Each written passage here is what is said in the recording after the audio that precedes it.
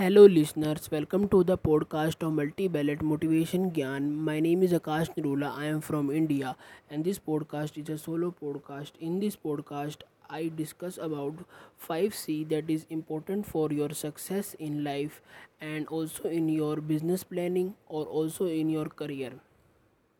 First one is clarity. In order to be successful, you really need to be clear about what you are trying to do. What will success in life and business look like? Once you have the vision, you then need to set goals to achieve the vision. Lacking clarity about what you are trying to do and achieve is perhaps the single best reason for failure. Second one is confidence. Confidence is little understood.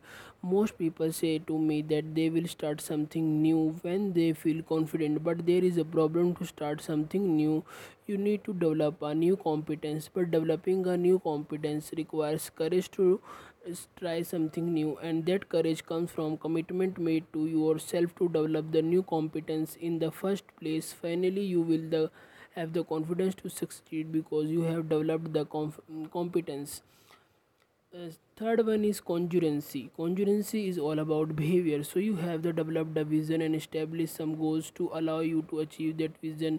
But is your behavior congruent with what you are trying to achieve? If you are looking to lose weight, you behaved in a manner that lead to you overrating and not exercising, then it is very unlikely you would achieve your vision of your new slimmer you. Success is about behavior, not attitude, upbringing, not education, not skill, not luck, not capital. If your behavior is congruent with your vision, then success will follow.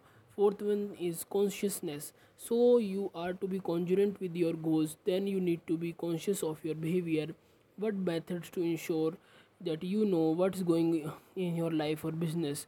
If business goal is double your profit in the next 12 months, or you are conscious of where you are you taking the necessary measurement to ensure your success? Are you measuring the number of leads you generate?